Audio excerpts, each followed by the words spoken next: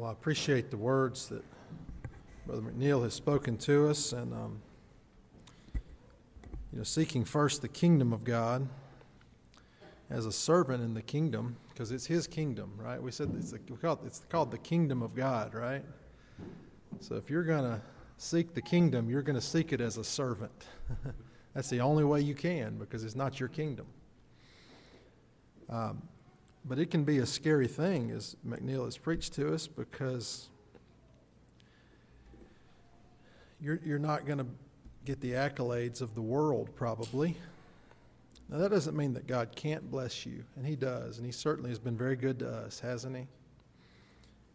But it's not the easy path.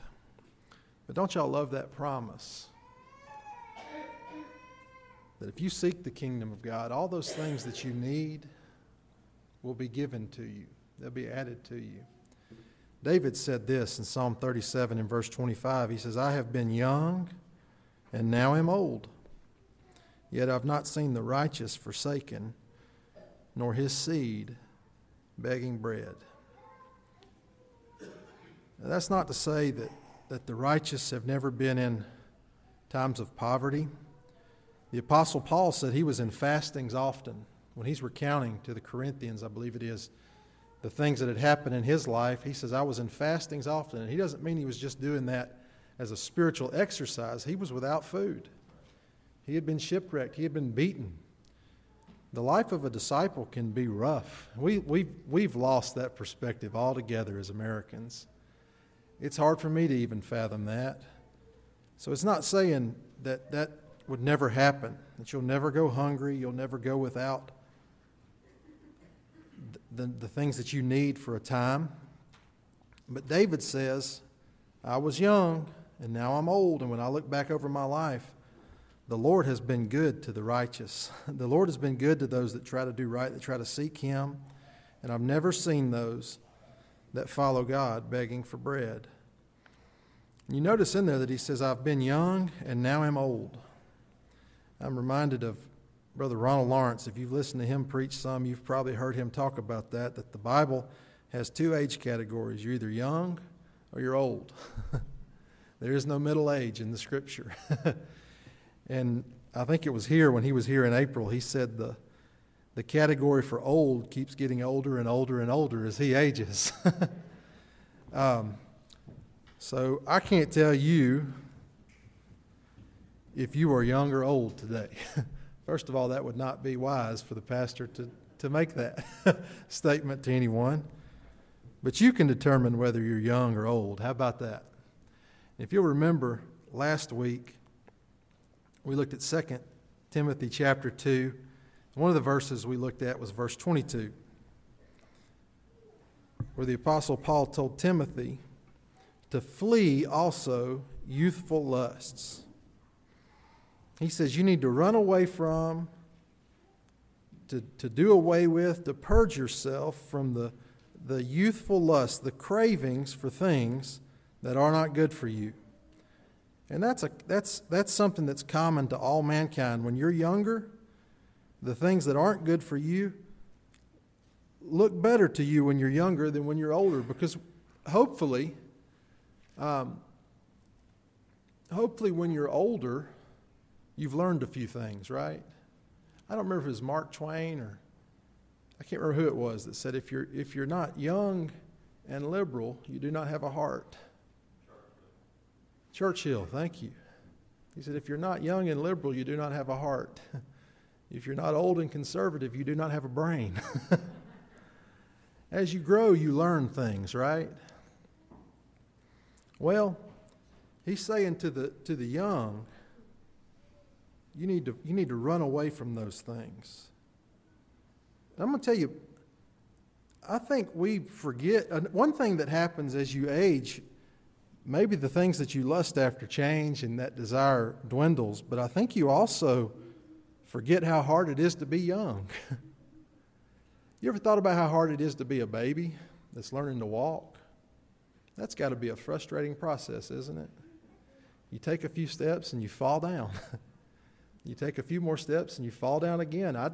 Would y'all get frustrated if that was your life? That would be frustrating. It can be hard to be a young person.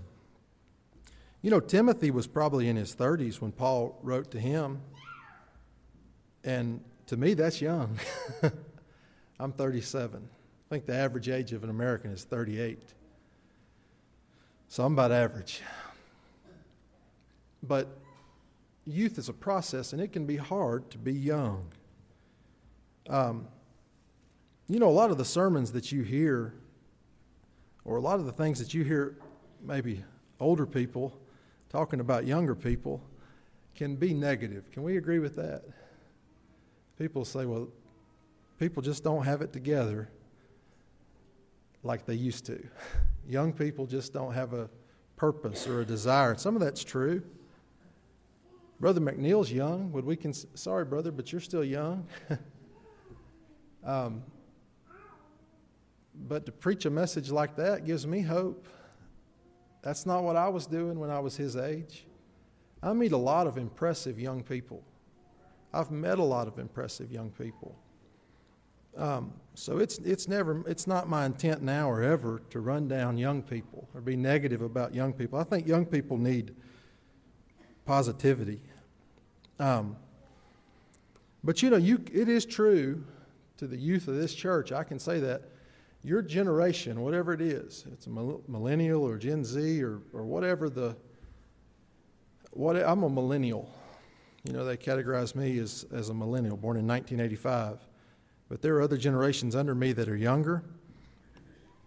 And each one of those generations has a lot of problems and a lot of flaws. I can admit that of my generation, and it's true with yours. But the secret to young people is this: every generation before you has had a lot of problems and a lot of flaws. Can we agree with that today? Every generation has had a lot of problems. It's easy it's easy for an older generation to blame a younger generation for the problems that are happening. Maybe it's the church. They can say, well, the young people just aren't interested. And you know, that can be true. I believe it was Barna and USA Today did a study, 2 separate studies, and they both found, Barna is a Christian research group, that 75% of youth leave the church. And when I say the church, I mean anything you call church in America. They leave after high school. That's a problem, isn't it? So the church is not in the best shape in America today. Well, it's easy for the older generation to say, well, it's the younger generation's fault. They're the one leaving. Well, they have parents who raised them and grandparents who raised them. Maybe they need some of the blame. It's easy to look out at our country. You'd have to be blind to look out at the country and say, man, things are going great. They're not. And it's easy for old people to look out and say, or older people to look out and say, well, it's that young generation. It's their fault. Well, I told you the average age in America of an American is 38 years old. But the average age of a congressperson in America is 65. Almost 30 years older, right? So whose fault really is it that we're in this mess? Don't blame me. Old folks, don't blame me. Get your act together. Now, it's not all their fault either. But when I think about the youth of the church, I personally love the youth of our church. Don't y'all? I table hop. When we have lunch downstairs, I'm kind of a nomad. I'll go from table to table. I can't make it to every one of them. On Wednesday nights, I'll do the same thing. Because I'm the pastor here. That makes sense. And it wouldn't be a bad idea for everybody here, if you're having lunch, to change where you sit every once in a while. Change it up. Now, I know that could cause a stir. I'm not saying to do that. I'm not going to force you to do that, but it might be a good idea of your own free will that you do that. But I'll hop from table to table to talk to each other. And there's only one table downstairs that ever begs me to stay. And it's not the older deacons. It's the young little boys.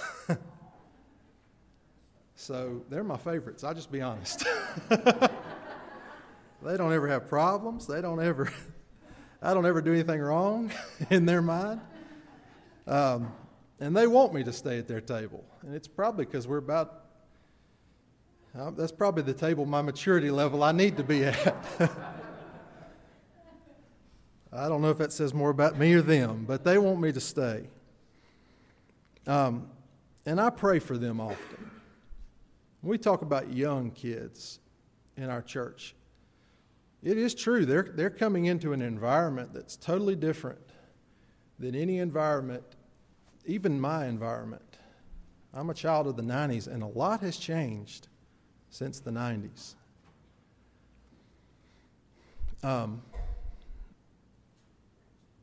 It's a tough environment in which to live today and be a Christian and follow Jesus today. If the numbers are true, and I don't know if those are exactly true, and it'd be different for different denominations, but if 75% of young people are leaving the faith after high school, it's going to be hard to be part of that 25% that stays faithful, isn't it? So I pray for our young children. Teenagers, it's a confusing time. Has there ever been a time in the history of this nation where people have lost common sense like they have today?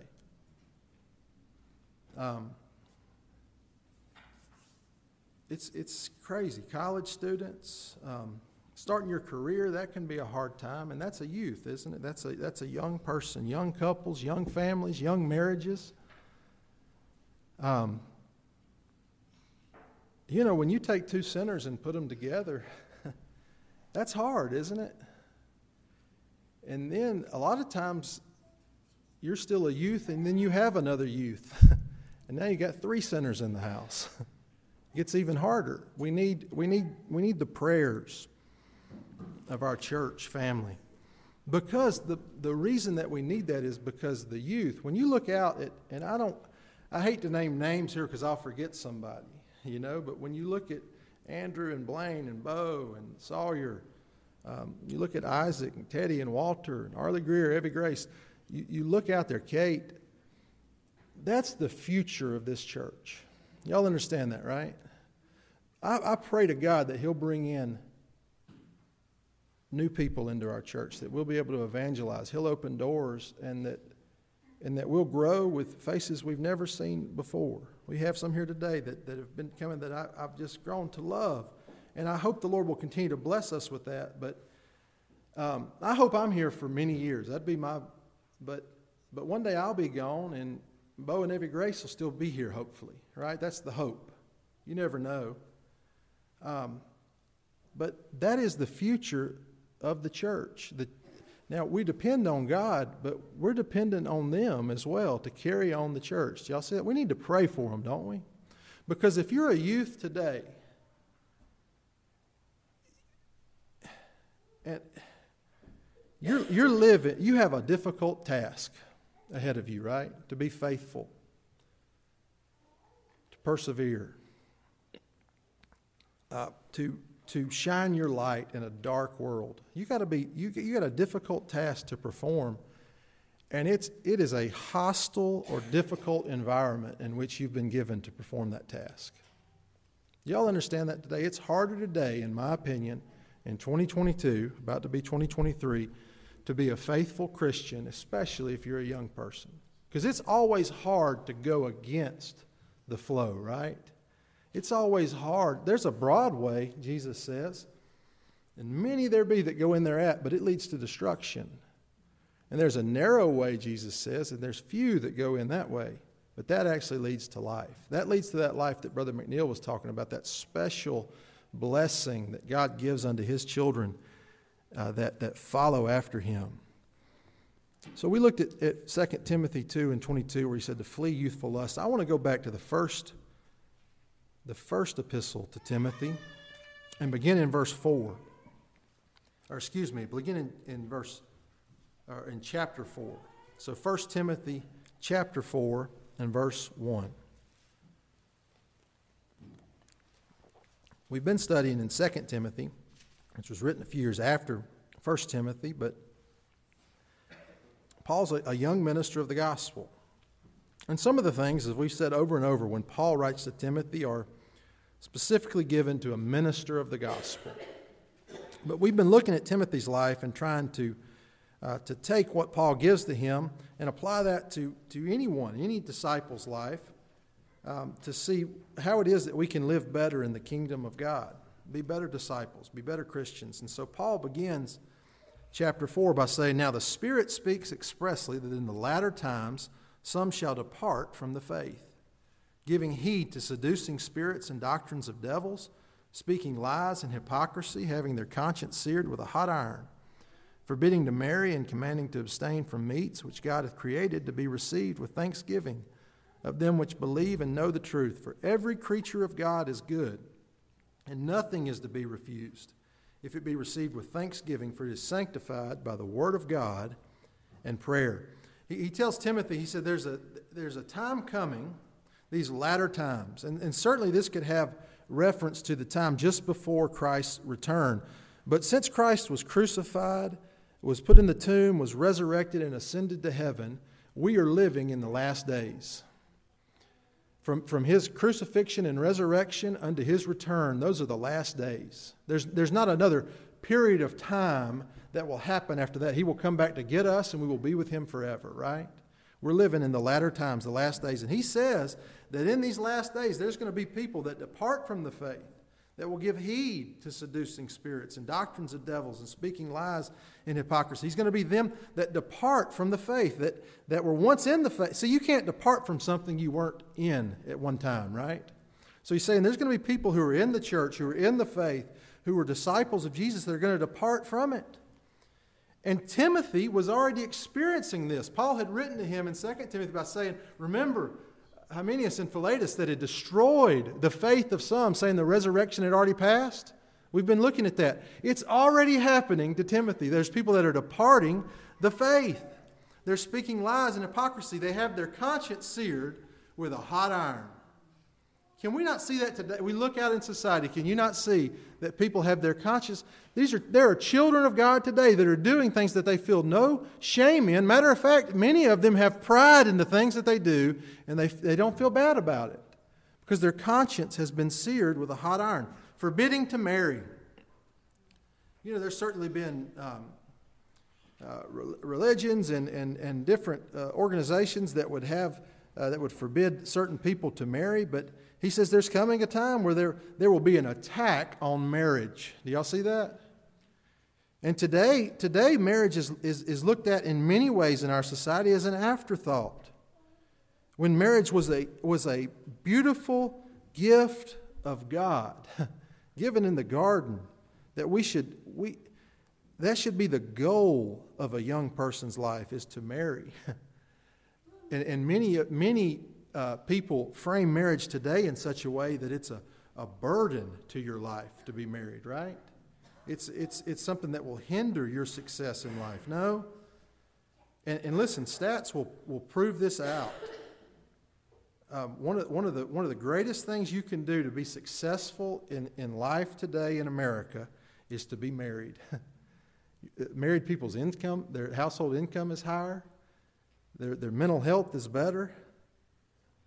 Don't let the devil kid you into thinking that marriage is a bad thing. He says, forbidding to marry and commanding to abstain from meats which God hath created to be received with thanksgiving of them which believe and know the truth. He says there's going to come a time where they will say that you need to abstain from certain meats which God has given you to be received with thanksgiving. And certainly this was happening in Timothy's time. We see it happening in our day today, don't we? And he says there's nothing to be refused if it's sanctified by the word of God and prayer. Verse 6, he says to Timothy, if you put the brethren in remembrance of these things, you shall be a good minister of Jesus Christ, nourished up in the words of faith and of good doctrine whereunto you have attained. But refuse profane and old wives' fables, and exercise thyself rather unto godliness. For bodily exercise profits little, but godliness is profitable unto all things, having the promise of the life that now is, and of that which is to come. This is a faithful saying and worthy of all acceptations. For therefore we both labor and suffer reproach.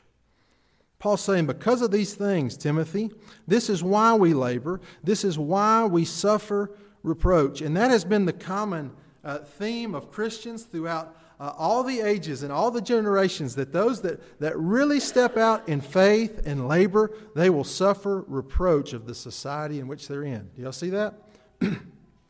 And Paul says, but we do this, the reason we can do this is because we trust in the living God. And whether you're young or old today, and this message is for the youth of the church, but whether you're young or old today, if you're going to labor and suffer for the cause of Christ, you will have to do it with your faith in the living God, right?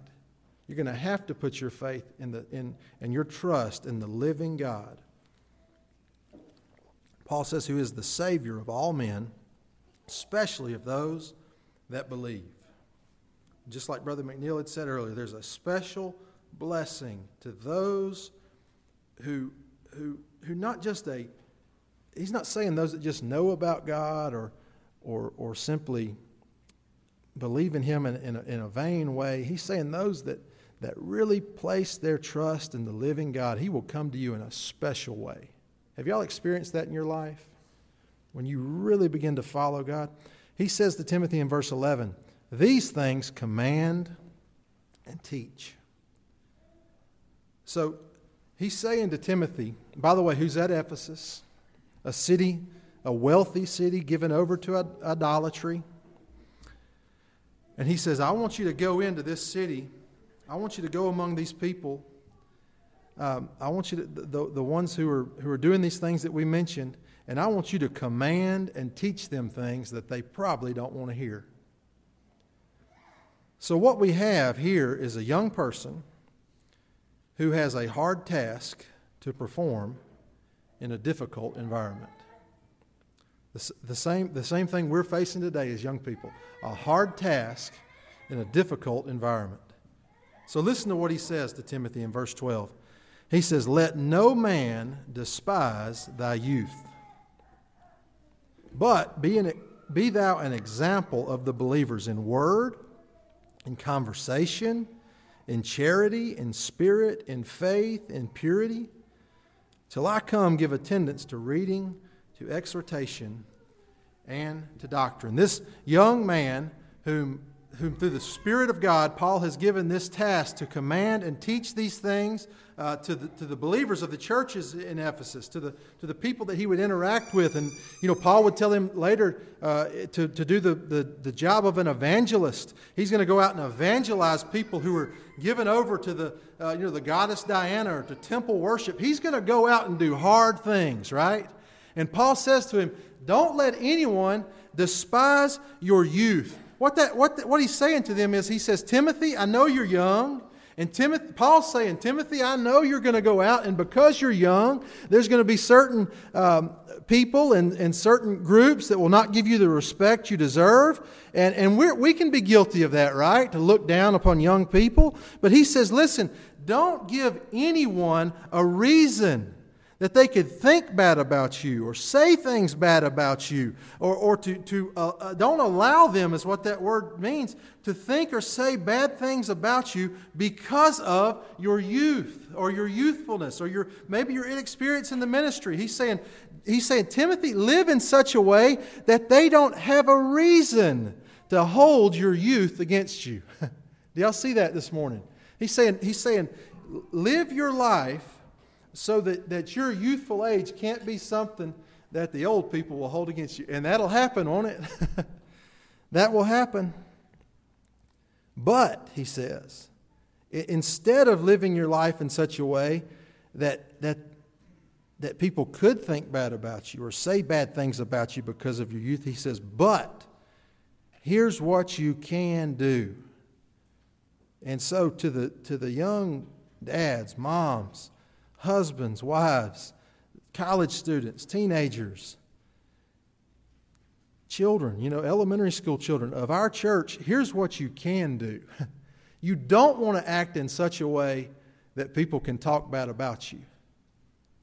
But here's what you can do. He says, but be. That word means you can be something right now, right? But you can become or grow into something. And that's the role of the youth, right? To grow into something that they can be so that others can see. He says, but be thou an example. Brother McNeil had talked about our ultimate example today is Jesus Christ. And you know, there's a saying to never meet your heroes because you'll always be disappointed, right? And that's going to be true of anyone in the church. If you get to know somebody well enough, you're going to be able to find some things that you don't agree with, and they're going to let you down. But that will never be true of Jesus Christ. He is the ultimate example. But although He is the ultimate example, we're still called to be examples ourselves. Paul would tell, I believe it's the Philippian church, to follow after him. He would say that the Thessalonican church had been an example. Their faith was spoken of throughout the whole world. That should be our goal, whether you're young or old. But young people, here's your goal in the church, is you want to grow into or be. You don't have to grow into this. Maybe you've grown into this. The goal is that you would become an example, a pattern, to be copied, to be imitated. You want to live your life as someone who lives their life in a way worthy of imitation. Think about that. When you're doing things, you can think, would this be good for someone else to do? And if the answer is no, you probably shouldn't be doing it, right? How come? Do y'all find it easier to give advice to other people or yourself? Probably other people, right? Well, here's some advice that you can give yourself. Would I want other people to see me doing this and imitate me doing this? We need to be a good example. Someone, your hero is someone you admire, right? I can promise you, if you're here today, if you're a part of this church, you've been a part of this church for a while, there's someone here that's looking up to you, whether you know it or not. And there are little ones who are watching you. They see what you do. They understand a lot more than you give them credit for. I think I've told y'all about Evie Grace winning the Skittles. Did I tell y'all that story? She won like 500 fun-sized bags of Skittles at a carnival we went to. And she has braces and she can't eat Skittles. So I humbled myself, Brother McNeil, and I said, I'll eat these Skittles for our family. But we watch in our home. We try to not to watch TV all day, right? There's a limitation on how much screen time we have, and then we try not to eat sweets all the time. And Brother Bo had gone to bed, and so had Evie Grace. And I guess something had scared him, or I don't know what it was, and he came down the stairs, and I was watching TV, and I had a mound of empty, fun-sized Skittles. And whatever it was that he had on his mind, he forgot that right away as he turned the corner. And he said, Dad, what are you doing?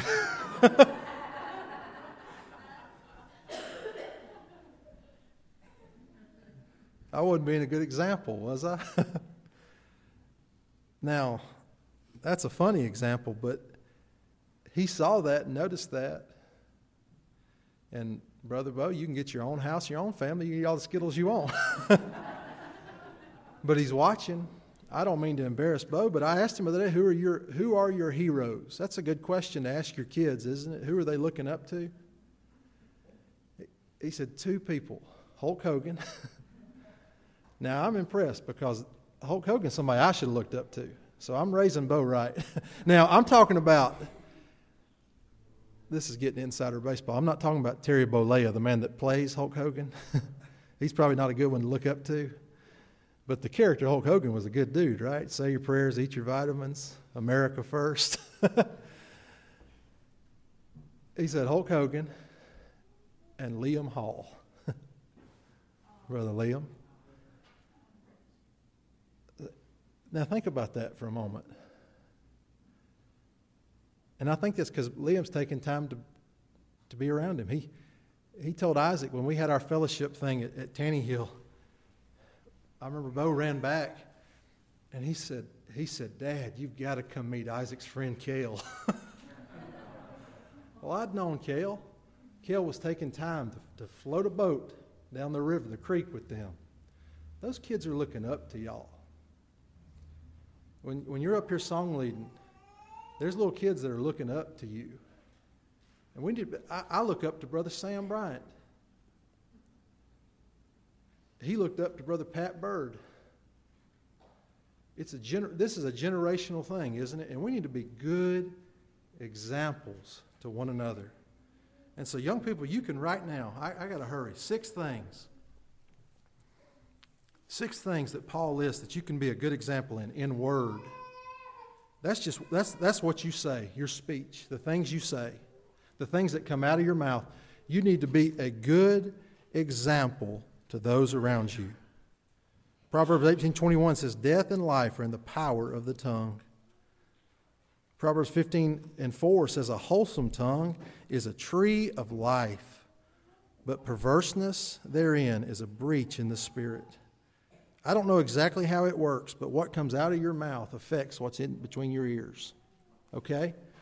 And he says you need to be an example in your words. David said, set a watch, O Lord, before my mouth, and protect the doors of my lips. He didn't want things to come out of his mouth that shouldn't be coming out of his mouth. And so Paul says here, I want you to be an example in word. Not only in word, he says in conversation. That's your walk, your manner of life.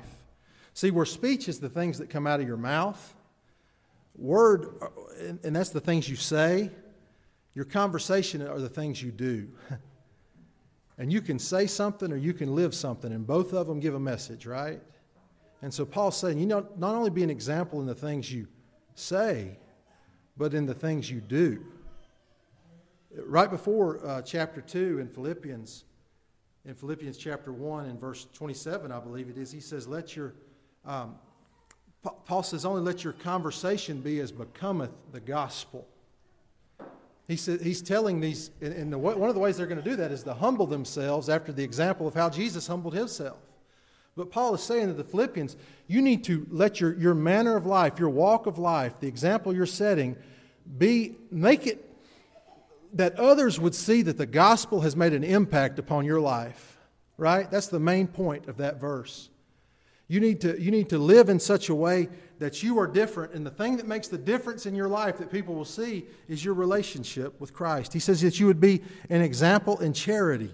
That's love for other church members and love for other people, love in action. Be an example, and young people can be an example of love. He says in spirit.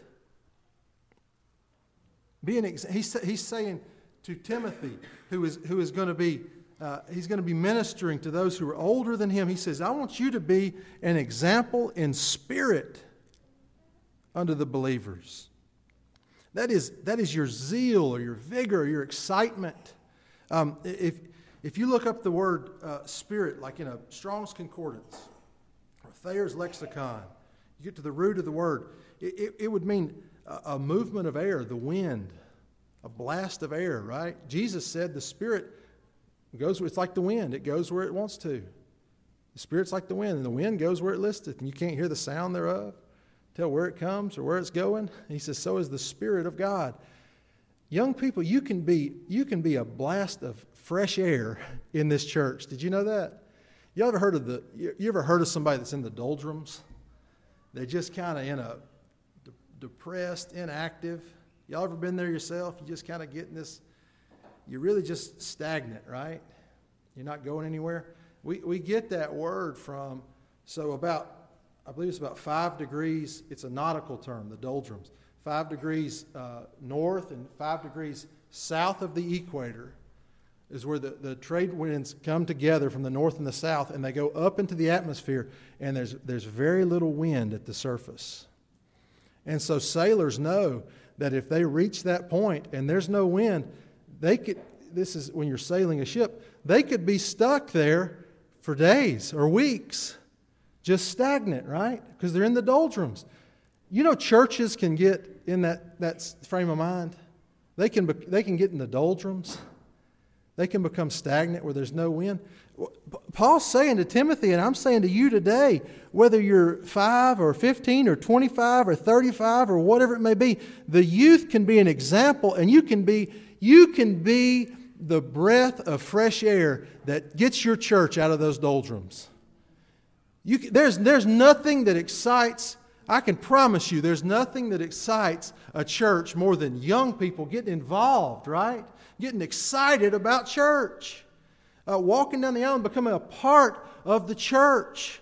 Wanting to go out and evangelize. Or I've driven by churches before where they had youth outside, like those guys that wave those signs and stuff, trying to get them to come in.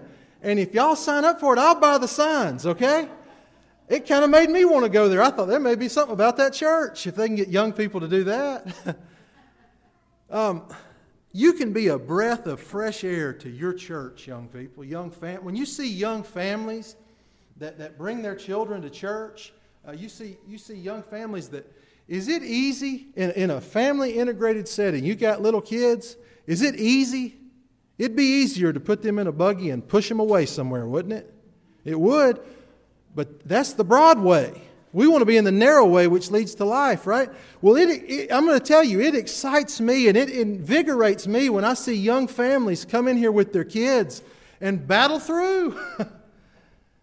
Paul said, I wrestled with beasts at Ephesus. It was a family integrated church. He was wrestling with his children. Now, of course, that's a joke. But that brings some spirit, some zeal back into church. He says, be an example in faith.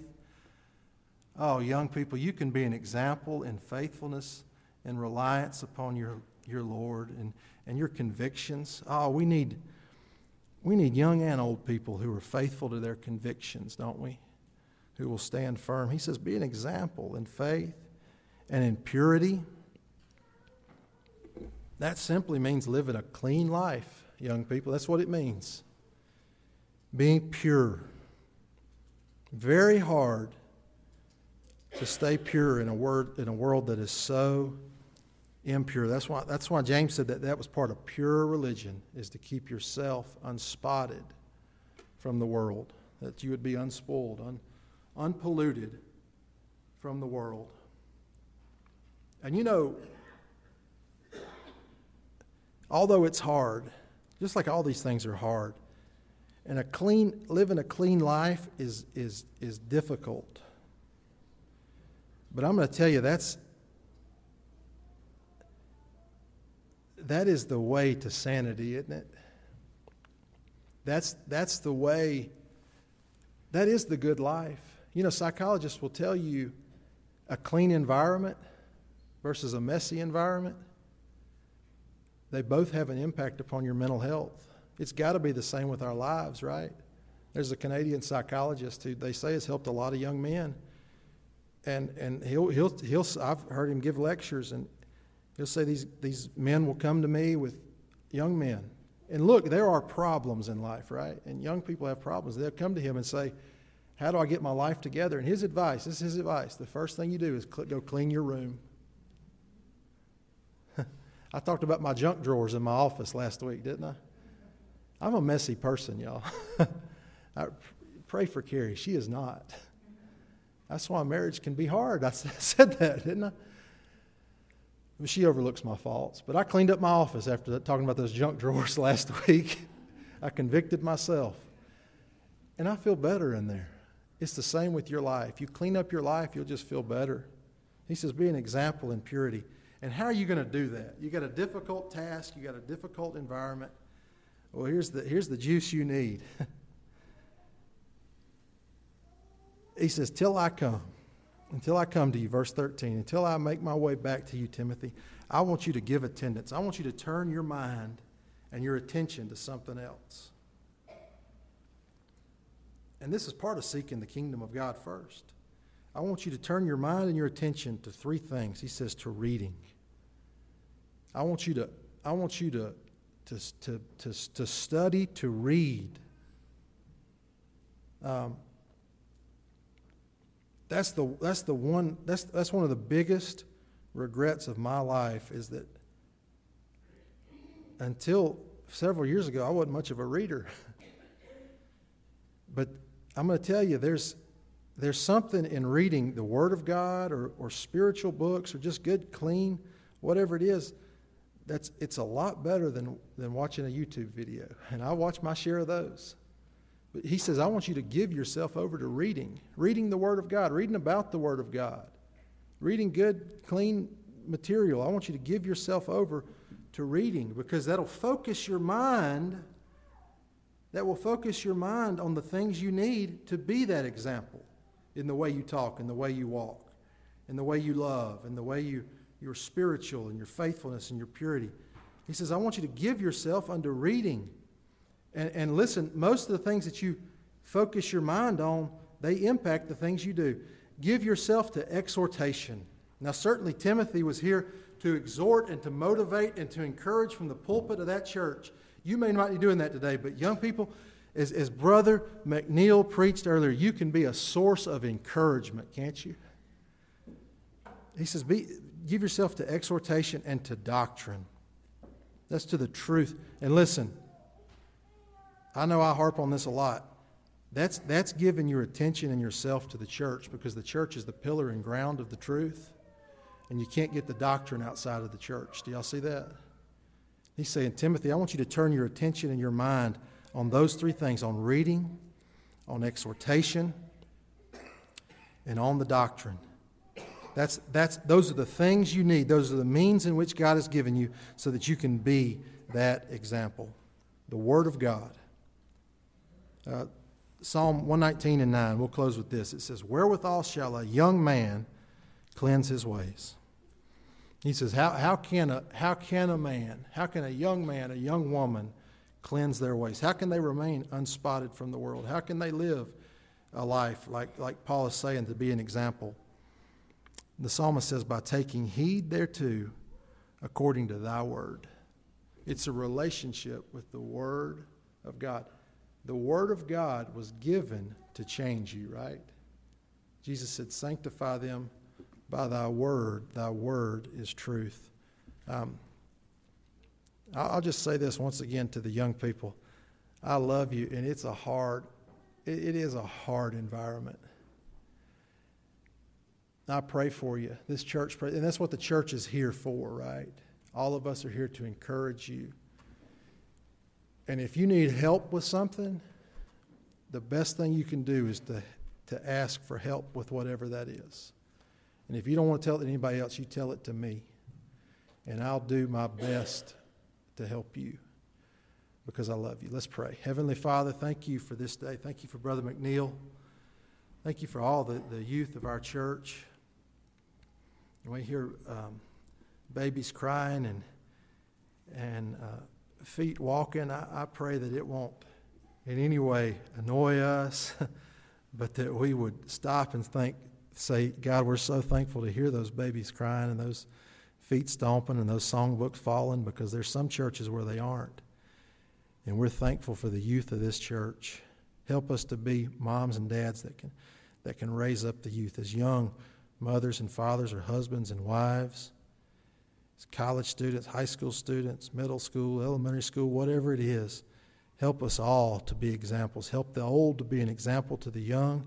Help us all to take heed unto ourselves and unto your word, so that we may be a part of the spiritual growth of those here at this church. Open up doors of opportunity for us, that we may speak your word to others, that they would come in amongst us and be saved to a knowledge of the finished work of Jesus Christ for your glory.